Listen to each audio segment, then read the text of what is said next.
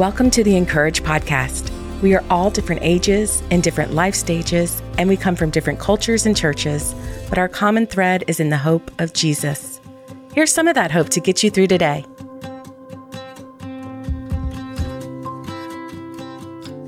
Today's article is written by Tasha June and is titled, Love is Long-Suffering Like Lotus Flower Seeds. My friend Andi gave me a beautiful pair of lotus flower earrings a couple of months ago.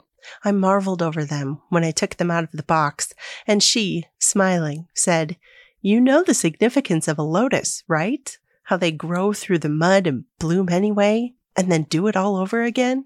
I've always admired the beauty of lotuses and loosely knew of their significance and tie to many Asian cultures, but until that moment, I didn't know how hard they worked to bloom and rebloom. I didn't know what they had to grow their way through. Weeks later, I was on a walk in our suburban neighborhood and gasped. One of our neighborhood ponds was covered in what looked like bright pink lotus blooms or water lilies. I walked closer to observe them. They were glowing orbs of perfectly pink petals with yellow in the middle. If I looked closely enough, I could see below the flowers and their pads. Each flower was connected to a long brown stem reaching through the murky, stale water. Once I was home and had a minute to myself, I Googled lotus flower and water lilies.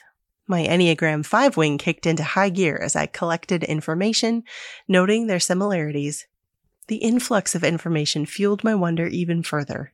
Our neighborhood flowers are lily pads, but the differences between the two kinds of flowers are hard to distinguish. Nilumbo nucifera, Kamala, Hoasen, Lianhua, lotus. In Korean culture, braised lotus root, Yeongun chorim, is often served as benchin.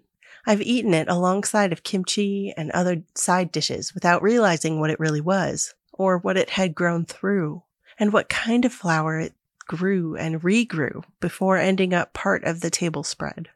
Nymphaeaceae, seisin, nape, Monet's beloved flower, lily pad. I took in the varied names and deep cultural significance these flowers have had all over the world for centuries. Their sites and stories have been called sacred, and yet they found me, a middle-aged woman on a walk, taken by their weekday sermon found in a suburban retention pond. Both flowers have roots that reach through the mud and dark water, blooming beautifully anyway, sinking back into the dark, then resurrecting by day, again and again. Right now, I wake up some mornings and wonder how long an ongoing situation will remain. Without words, I feel myself asking, is anything going to be different today? Will I have to push through the things I'd rather avoid again and again? Will it ever get better? And like the psalmists long before me, how long, O Lord? Maybe you know those questions in an intimate way right now too. Maybe they cloud your waking or wake you in the night like they do for me, making your days cloudy. But God has been reminding me of the lotus and the lily pad.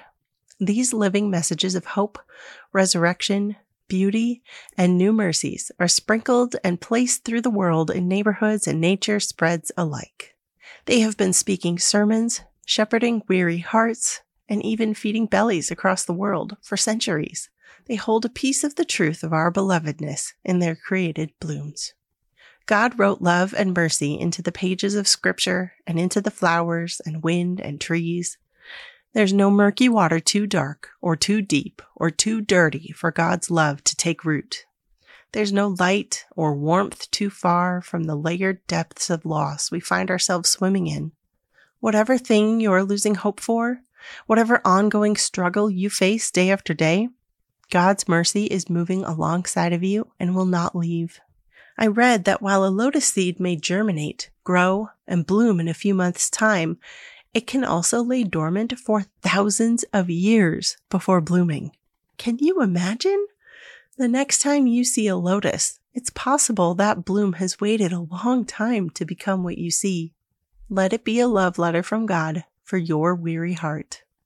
God's loyal love couldn't have run out. His merciful love couldn't have dried up. They're created new every morning. How great your faithfulness.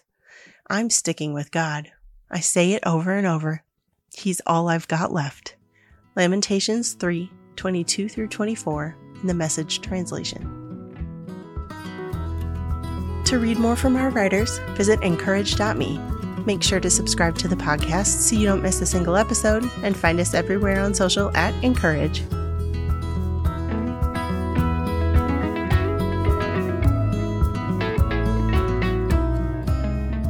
Stay organized and inspired this school year with an Encourage planner full of scripture to encourage you each and every day. Our planner also includes monthly devotions from your favorite Encourage writers. Pick up the brand new Encourage planner at dayspring.com.